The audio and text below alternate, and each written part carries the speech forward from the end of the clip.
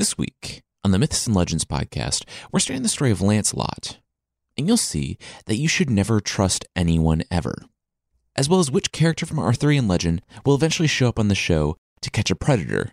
Then, on the Creature of the Week, it's a firm, yet surprisingly bouncy bear with an epic neckbeard. This is the Myths and Legends podcast, episode 41A, The Stolen Child. This is a podcast where I tell stories from folklore. Some are incredibly popular stories you think you know, but with surprising origins. Others are stories you might not have heard, but really should. We're once again in Britain, in the early Middle Ages. It's around 600 AD, so the Western Roman Empire collapsed around 100 years ago, and we're still 100 years or so from the Vikings, setting out from the north. You don't need to have heard the previous King Arthur episodes to start this one, but know that Arthur is the king of the Britons, with an O, the pre-Anglo-Saxon and Celtic people in Great Britain. Arthur was the king in Britain, and his magical advisor and shapeshifter aficionado Merlin helped him. Arthur rules from Camelot, and he's just established the Round Table, an order of the best knights in the known world.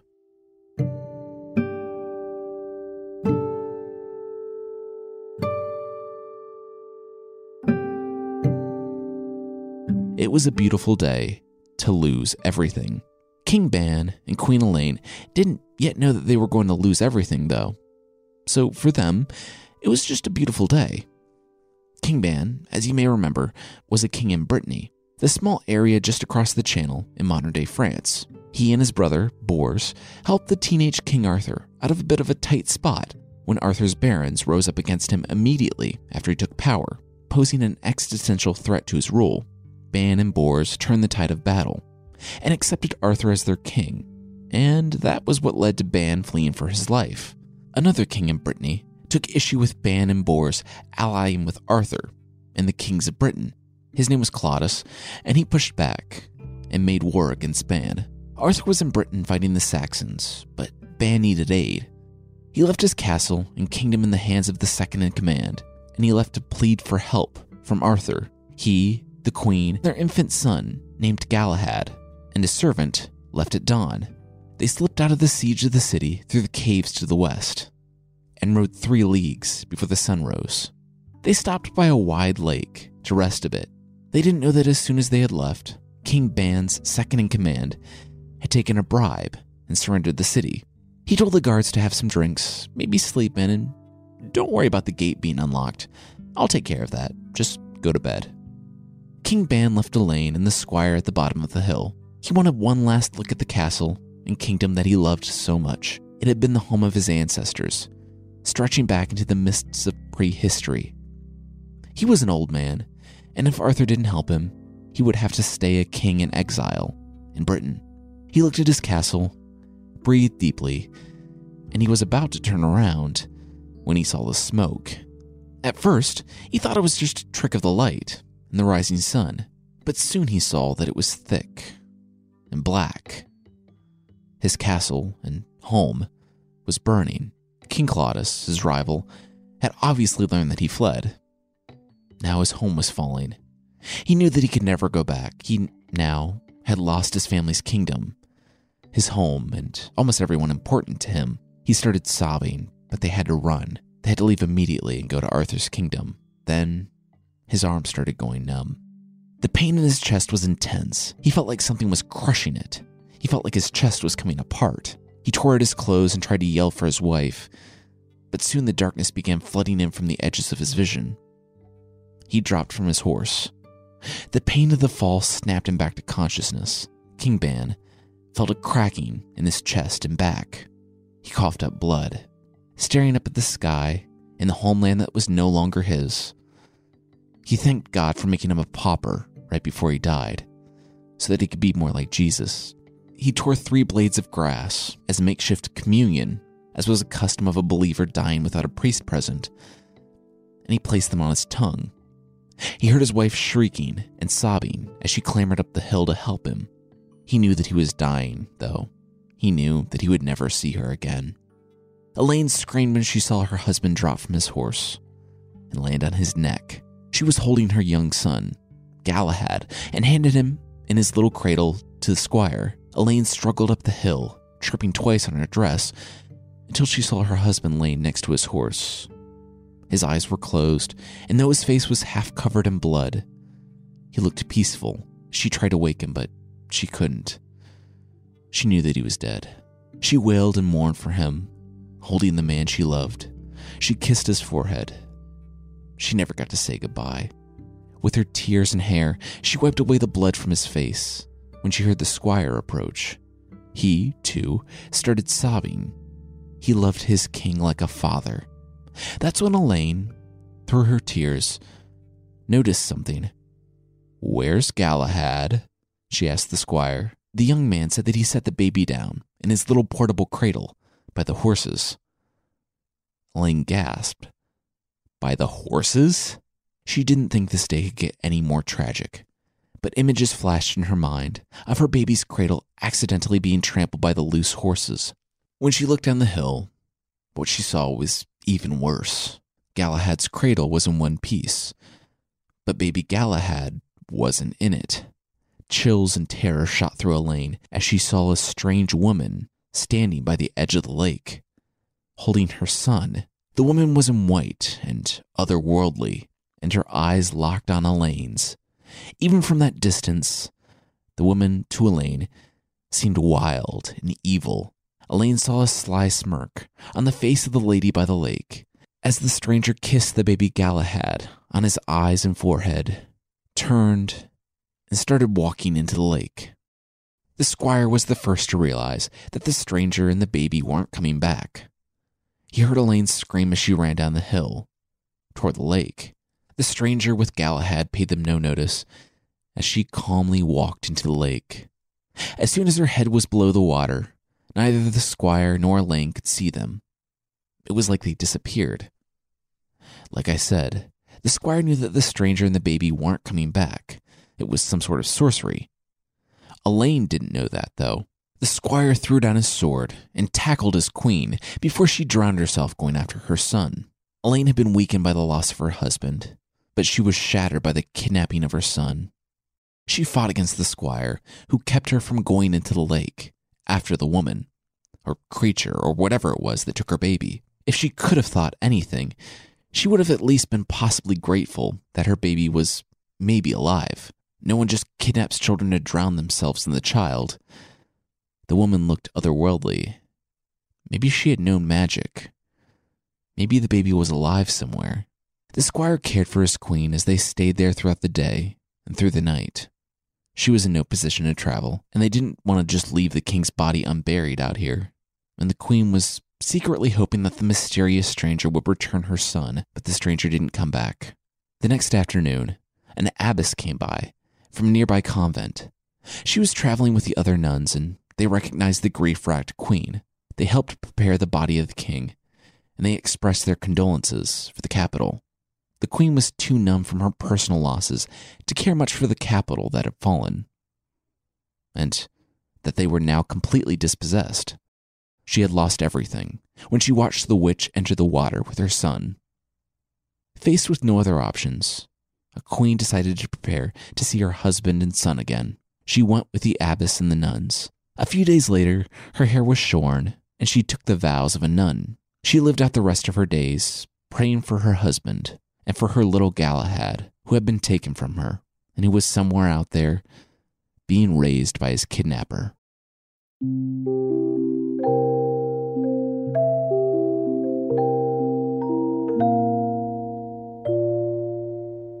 We'll learn all about what happened to little Galahad and the enigmatic woman who took him right after this.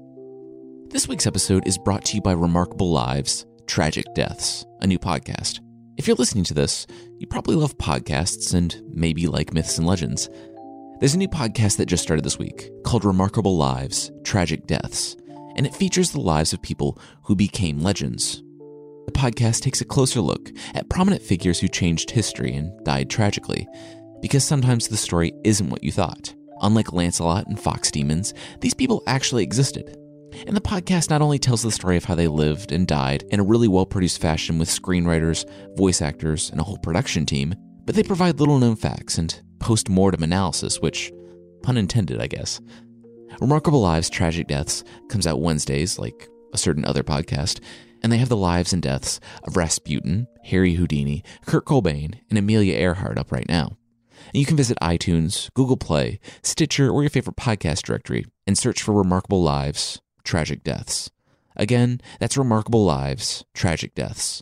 Or visit parcast.com/lives. Start listening now. That's Parcast, PARCAST.com/lives to listen now. This week's episode is brought to you by Audible. Reading is good for you, but you know what's very much not good for you? Reading while driving. Or how about trying to do an entire workout one-handed with a book in the other hand? Either that bar is coming down on you hard, or just one side of your body is going to get super buff and you'll be a walking before and after picture. Anyway, you can hear books and not do dangerous things with Audible.com. Audible.com has audiobooks from the leading audiobook publishers, broadcasters, entertainers, and magazine and newspaper publishers. Their app is free and it works on nearly every smartphone and tablet and over 500 MP3 players. And with Audible, you own the books, so you can access your books anytime and anywhere right from your smartphone. And if you decide you don't like the book you chose, no worries. You can exchange any book you aren't happy with for another title. Anytime, no questions asked. I'm currently working through a full cast recording of Neil Gaiman's American Gods. I'm rereading it because it's going to be a series on Starz early next year, and the full cast is amazing and really well done. Anyway, just for listeners, Audible.com is offering a free 30-day trial membership. Go to audible.com/myths today to start your free trial. Again, you can show your support for Myths and Legends and get a free 30-day trial membership at audible.com/myths. All right, now back to the show.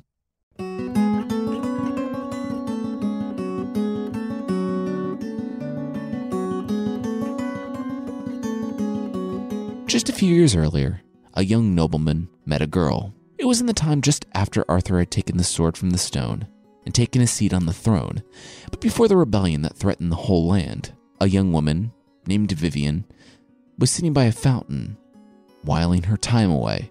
She was the daughter of a Vavasor of high birth, and she had recently turned 12. She liked to walk to the spring in the cool of the morning and enjoy nature. There, she met a young nobleman. He was charming and polite, and he said that he was an apprentice who had lost his master. He was seeking another. She asked what sort of work he did. He paused for a moment, looked around, and said, "Magic." She was surprised and intrigued, and he kept going.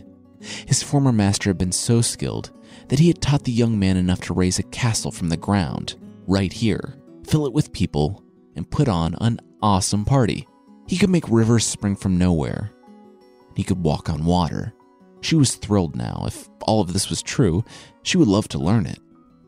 He took her hand, and she gasped. She 12 and he 17. They were basically marrying age. He said that he would be happy to give her a demonstration, and that he would ask for nothing else other than an oath that her love would be his one day. Vivian didn't really hesitate. Her love seemed to be a fairly low price. He smiled and waved his hands. For them, the ground rumbled violently, and in moments, a fully formed castle shot up out of the trees in front of them. Water began flowing to their right, and soon a river formed, rushing through the trees. Many more minutes passed, and knights armored in gold and beautiful maidens began coming out of the castle. Minstrels, cooks, and people of all types began pouring out from the walls, and when Vivian blinked, a festival formed around them. She hugged the young man in excitement. She couldn't believe what she was seeing. That morning and afternoon, they sat in a beautiful orchard that had formed around them, hearing stories of adventure and dragons from faraway lands, and meeting wondrous people. As the sun began to set in the night, the people in the castle began fading away. The magical young nobleman kept the orchard there for a long while, because Vivian loved it so much. "What do you think of all this?" the young nobleman asked. The girl said that he had done enough to make her his forever. He was amazing. Then she asked if he could teach her these amazing things. He smiled. She hadn't given him a pledge yet. He could teach her all he knew, but she must swear that her love would be his, and her along with it. She must do whatever he asked. whenever he wished. Giving about as much thought to such a weighty oath as any 12-year-old about to learn magic would, she immediately swore the oath. Then she heard a twig snap, and suddenly a light shined on them, or her. As soon as the light from the lantern hit them, he was gone. It was their father's men. They had come looking for her since she had been out all day. She looked around and said aloud that she would be back by the fountain the next day. The boy stood at the edge of the clearing, out of view of Vivian and her father's men. When he was certain he was alone, he relaxed and changed from the handsome 17-year-old boy to the middle-aged wizard that he was. Yep, it was Merlin. Merlin, who's either a good guy who finds himself in bad situations or a morally ambiguous guy who creates the bad situations, was using his magic tricks to pick up a 12-year-old he met in the woods. And that might be the single sleaziest line I've uttered on this podcast so far. Figuring out a timeline for these stories, especially when you're using as many medieval sources as I am, gets pretty difficult. But I can't imagine Merlin is younger than 40 at this point. Remember that he was like 7 to 10 years old during the rule of Vortigern, 3 kings ago. And even though him demanding the love of a 12-year-old is really, really gross from a modern perspective, girls were generally married off that early in the Middle Ages. The boys could get married as early as 17 years old, the age Merlin had pretended he was. In their world, Merlin trying to pick up a 12-year-old maybe wouldn't be that weird, even with a middle-aged Merlin, but I'm not telling the story in the Middle Ages, and I find it super weird and gross that Merlin is trying to seduce and trap a 12-year-old into marriage with magic tricks.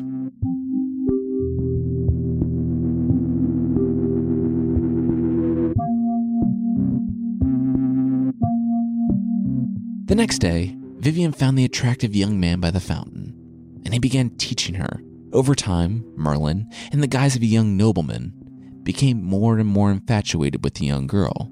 The girl, after she got past the initial thrill that she was learning magic, found that she was actually falling in love with this nobleman. Not only was he dreamy, but he was wise, way, way beyond his years. He could hold intelligent conversations, and seemed like he genuinely cared for her. Being able to magically build castles out of thin air didn't really hurt either. Months passed like this, with her coming to the fountain every day to learn, and him coming to teach.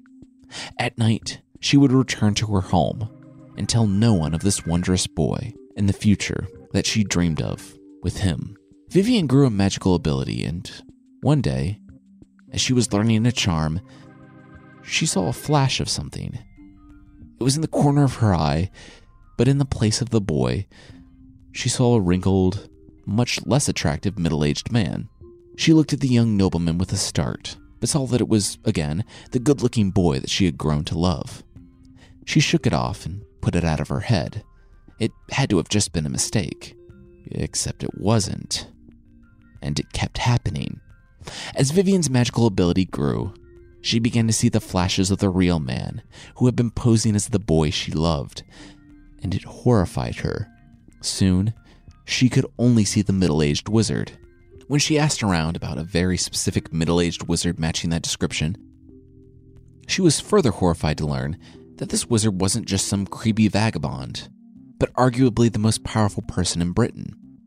He had been the advisor to the past 4 kings, 3 of whom had died young. Now he put this young puppet, some kid named Arthur, on the throne. Merlin was a dangerous man, and she was panicked because he had set his sights on her. She continued learning under him. Now fully terrified, she watched the aged wizard study her. Looks she would have interpreted as loving in the eyes of the boy became threatening, coming from a man 4 times her age. Then she was granted a reprieve. Near the end of her training, the young nobleman said that he must go and come back in a few months. Then she would be able to fulfill her oath that she and her love would be his forever. She agreed, feigning as much joy and excitement as she could. Merlin left that day to relieve Arthur from the siege of Carlion in Wales.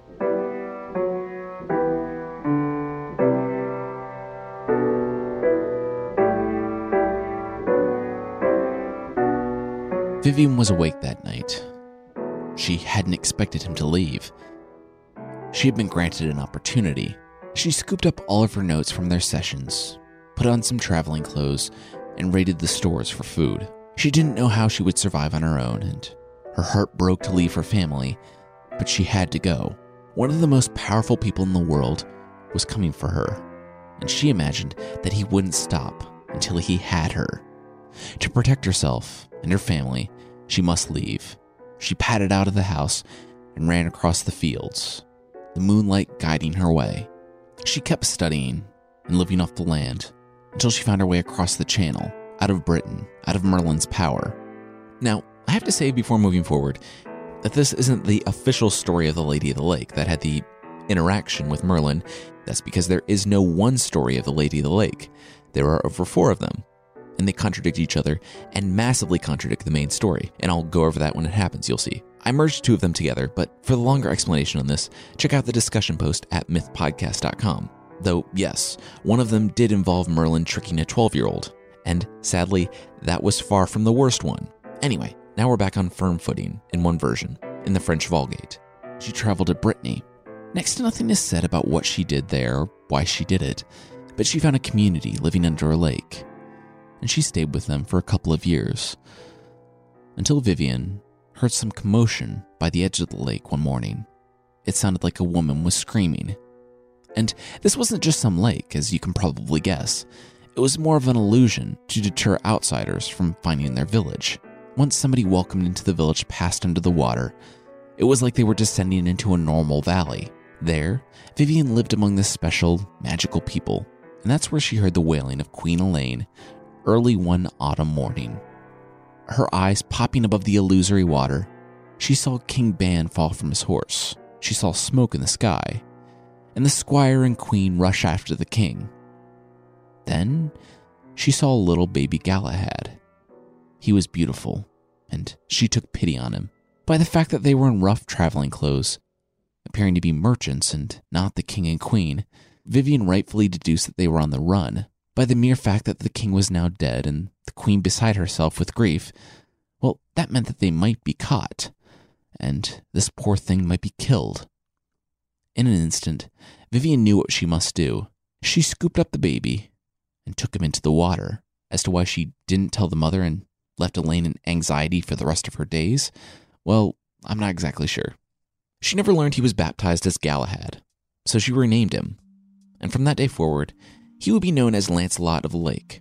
Except he didn't know he was Lancelot of the Lake. She never told him his name.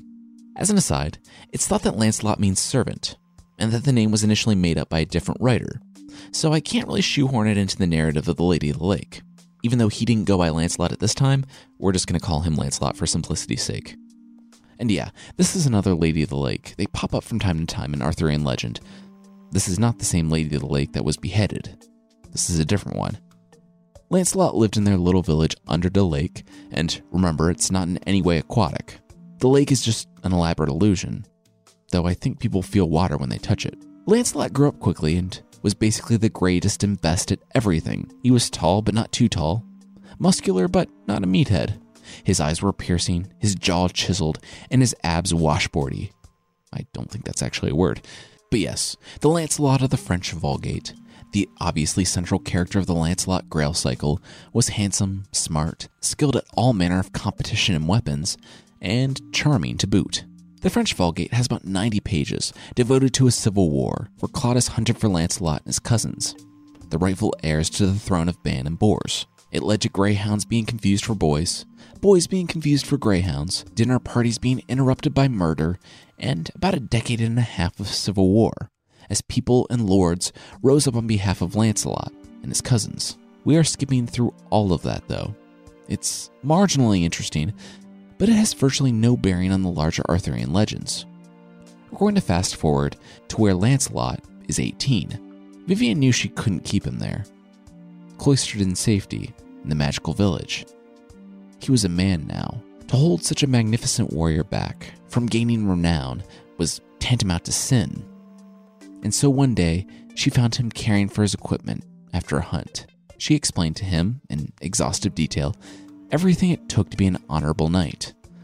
and he must be an honorable one. It would mean giving your life, day in and day out, to protect the people, and them spending their lives to provide for you. It meant having two hearts, one of iron, a heart of stone toward the wicked and unjust, and a soft heart toward the innocent and the weak. He must never confuse the two. Most of all, it meant having a pure heart and swearing to hold yourself to a near impossible standard of conduct. Swearing such before God and the people. Lancelot thought about it for a moment, and though he had just learned of this thing called knighthood about 20 minutes ago, said that it would be his life's goal, and he wanted nothing more. All joking aside, I really do like the character of Lancelot. Sure, he's bordering on a Mary Sue at this point, and there's a link explaining what that means in the show notes, but you have that with medieval texts. You have to remember, too, that he hasn't been tested yet. It's easy to be the biggest fish in a small pond, or magical lake as in Lancelot's case, and it's easy to be honorable when your ideals and moral strength have never been challenged. He's a young man who is kind, charitable, and always seeking to improve himself in everything he does. Sure, he's borderline perfect now, but as you'll see, he doesn't stay that way, and the height at which he begins will make his fall all the more painful and tragic when it finally happens. Vivienne was happy her Lancelot would live up to his potential, but she met the news with a broken heart. Not only would he be leaving, but he would be going to Britain to join the court of the best king in the land, the magnificent King Arthur. Vivienne would take him, though it wasn't without some trepidation. Nearly 20 years on, Merlin may have forgotten how she left him without an explanation. Maybe, but the rumors she heard of him, about leading armies and massacring a ship of infants. At first, she was worried about running into him, but then she had an idea.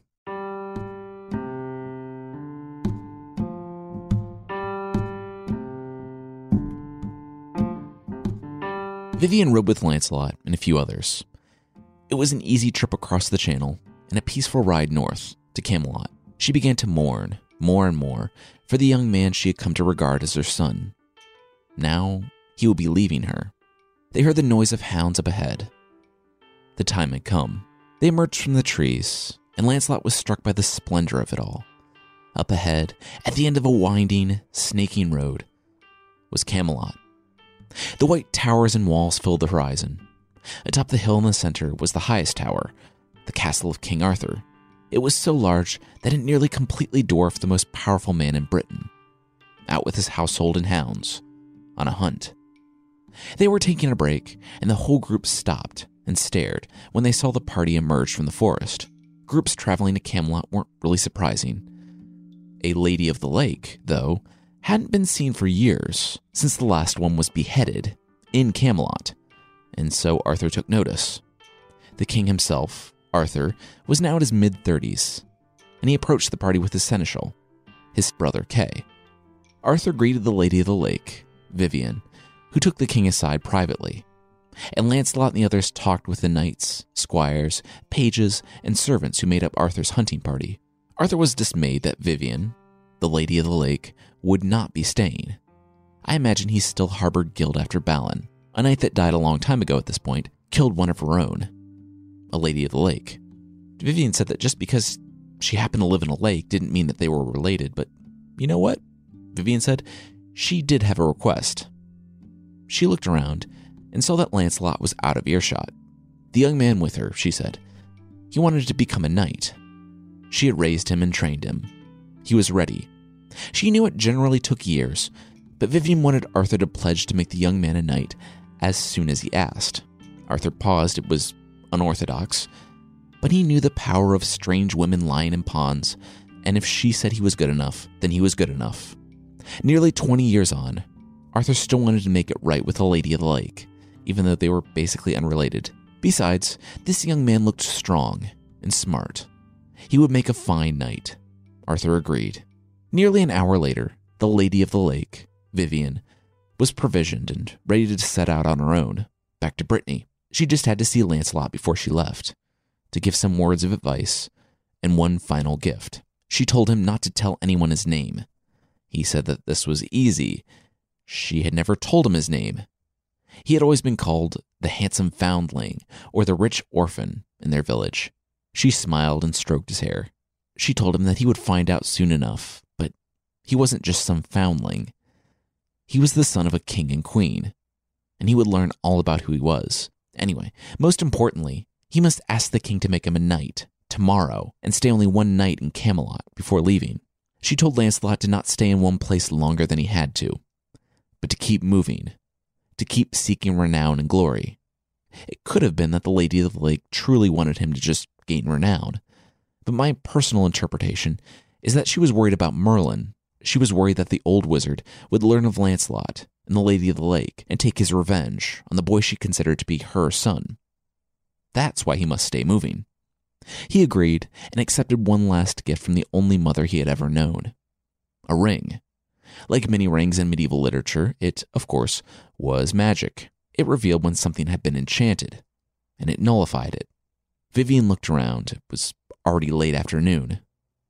If she rode as fast as she could possibly make it to port by evening. She took Lancelot's hand in hers and told the boy that she thought of as a son that she was proud of the man he had become.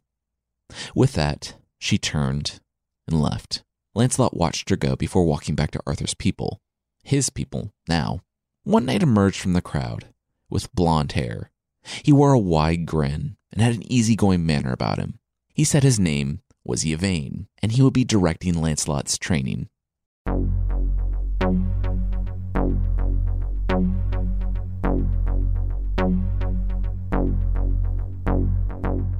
Vivian was on the road, riding as fast as she could for port. She didn't know what it was, but she had a terrible, panicked feeling. She had to get off the island. This was his land, and she had gone into exile 20 years ago because of his advances. Though they had both grown in power since she left, she knew that there had to be things that he withheld from her in her training. Then, the hairs on the back of her neck stood up as she approached a blind turn. Her whole being screamed against turning the corner, but it was too late. She did, and a lone rider sat in the middle of the road. Her horse skidded to a stop. It was the young nobleman, or what would have been the young nobleman 20 years on. "You made a promise to me," the nobleman said from atop his horse, his eyes not wavering from her. "All these years gone, and you're still lying," Vivian said. "Stop it, Merlin." In an instant, the man before her transformed from the still dashing nobleman in his late 30s to the wrinkled and worn wizard in his early 60s. "I made that promise to a handsome young nobleman, not some middle-aged wizard," she said. Then, most surprisingly, she watched Merlin's shoulders slump. He said that he understood. He was sorry. He told her that he still loved her even after all these years, and he began riding away. Vivian was surprised that was it. After all the years of hiding, all the years of fear, all the years of checking shadowed corners and watching who she got close to, that was all that the powerful Merlin did to her when she confronted him about the past? "Wait," she told him. "Stop. Let's talk." He perked up a bit and turned around. They rode together for 3 hours. She learned of his role in King Arthur's court, of the children on the May Day massacre, of the terrible choice, and of all that he had done for Arthur and Arthur's ancestors. It was obvious to her that he was weary. She guessed that he wanted to be finished with all this. The intrigue, the battles, the deception, the death. She was surprised to learn that he knew where she was the whole time, but he never came after her. Before they parted, she paused. She told him that she did love him once. Maybe she could love him again, but as Merlin, as himself, not some fake handsome nobleman. She had a proposition for him. As he apparently knew, she had been living in Brittany, in modern-day France. If he wanted to leave all of this behind, then he should meet her 1 year from today on the edge of the Brocéliande forest near her lake. If he did, they would disappear together and live out the rest of their days far from the troubles and chaos of the British Isles. In the meantime, he could prepare Arthur or whoever to live without him. If he wanted to live the rest of his days free from all of this, to run away with her, then he need only to meet her in a year. If he's not there by sunset, then he'll never see her again. If he is, then they can see what might have been all those years ago. Vivian didn't wait for his answer, but spurred on her horse. Without looking back, she rode for the sea, back home to Brittany.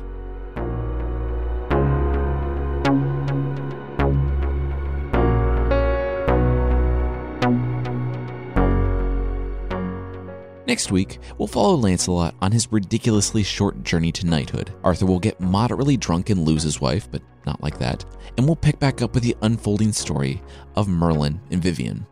I want to say thanks to Tom Fagan, Ripples105, Pink Primate, hello baby, The Chameleon, Macy Mace, The Plus Game Master, Cbob123456789, J-Man Rocks MC, CRA Rubbish, Another Emma Green, Euclid12345667, a lot of numbers in this one, and Jimmy Shadow for the reviews on iTunes. Thank you so much. I really appreciate it. It's great to see your feedback and everything. And if you'd like to leave a review, iTunes is very much the best place. And you can find the show on iTunes or the podcasts app at itunes.mythpodcast.com.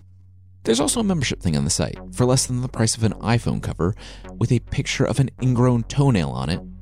Yeah, that exists for some reason. You can get extra episodes, a weekly ad-free version of this podcast, and source pack ebooks that won't make people vomit when you pass them playing Pokemon Go. Check out support.mythpodcast.com for more information.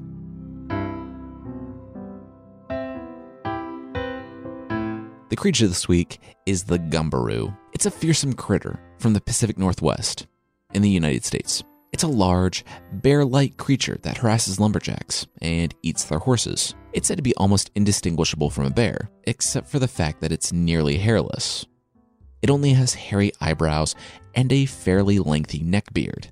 The rest of it is pitch black. Okay, I just have to say, if you've listened to the Pig-Faced Lady episode and seen the pictures of the shaved bears I posted, I'll repost them on the discussion post, then you know that a shaved bear is a terrifying and ugly thing and looks almost nothing like a hairy bear. The Gumberoo, though, doesn't appear to look exactly like bears because while bears have saggy skin, the Gumberoo must go to the spa because his skin is drum tight. It's so tight that it, of course, is bouncy. Anything hurled against the skin bounces back with equal force. If it meets a charging elk, the elk gets bounced back into the trees. The skin is so tight that it is bulletproof, so do not try to shoot the thing, because the bullets will bounce back with equal force and hit the shooter between the eyes. It's mostly harmless, unless you're a horse, and then it's very harmful. The Gumberoo wanders from their homes once in a while to eat anything they see. That doesn't put up too much of a fight. No matter how awkwardly shaped, it eats it whole and alive.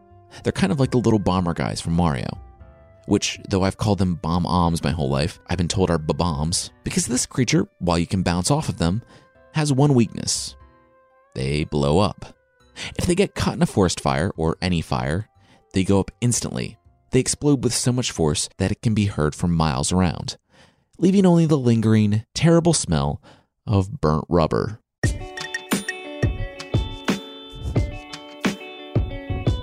That's it for this week. The theme song is by the band Broke for Free, and the Creature of the Week music is by Steve Combs.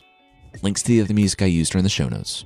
Again, let me recommend a really good podcast I heard called Remarkable Lives, Tragic Deaths. With the help of an ensemble cast of voice actors, follow hosts Vanessa and Carter as they take you on an entertaining journey through real lives and tragic deaths of people who changed history. You know who they were and how they died. Or do you? Listen now in your favorite podcast directory or by visiting parcast.com/lives. That's spelled PARCAST.com/lives. Once again, thank you so much for listening, and I'll see you next time.